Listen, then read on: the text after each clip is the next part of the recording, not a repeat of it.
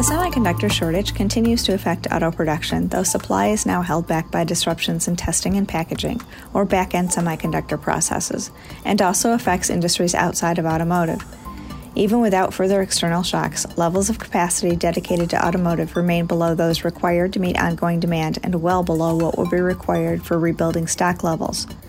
With imbalances between semiconductor supply and demand continuing, IHS Markit has revised its global light vehicle production forecast. In 2021, we forecast global production of 75.8 million units, 5 million less than our earlier forecast, though above the 74.6 million units produced in 2020.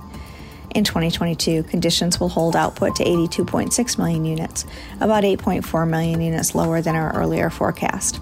In 2025, strong pent-up demand and pressure to rebuild stock levels should drive production to 98.9 million units.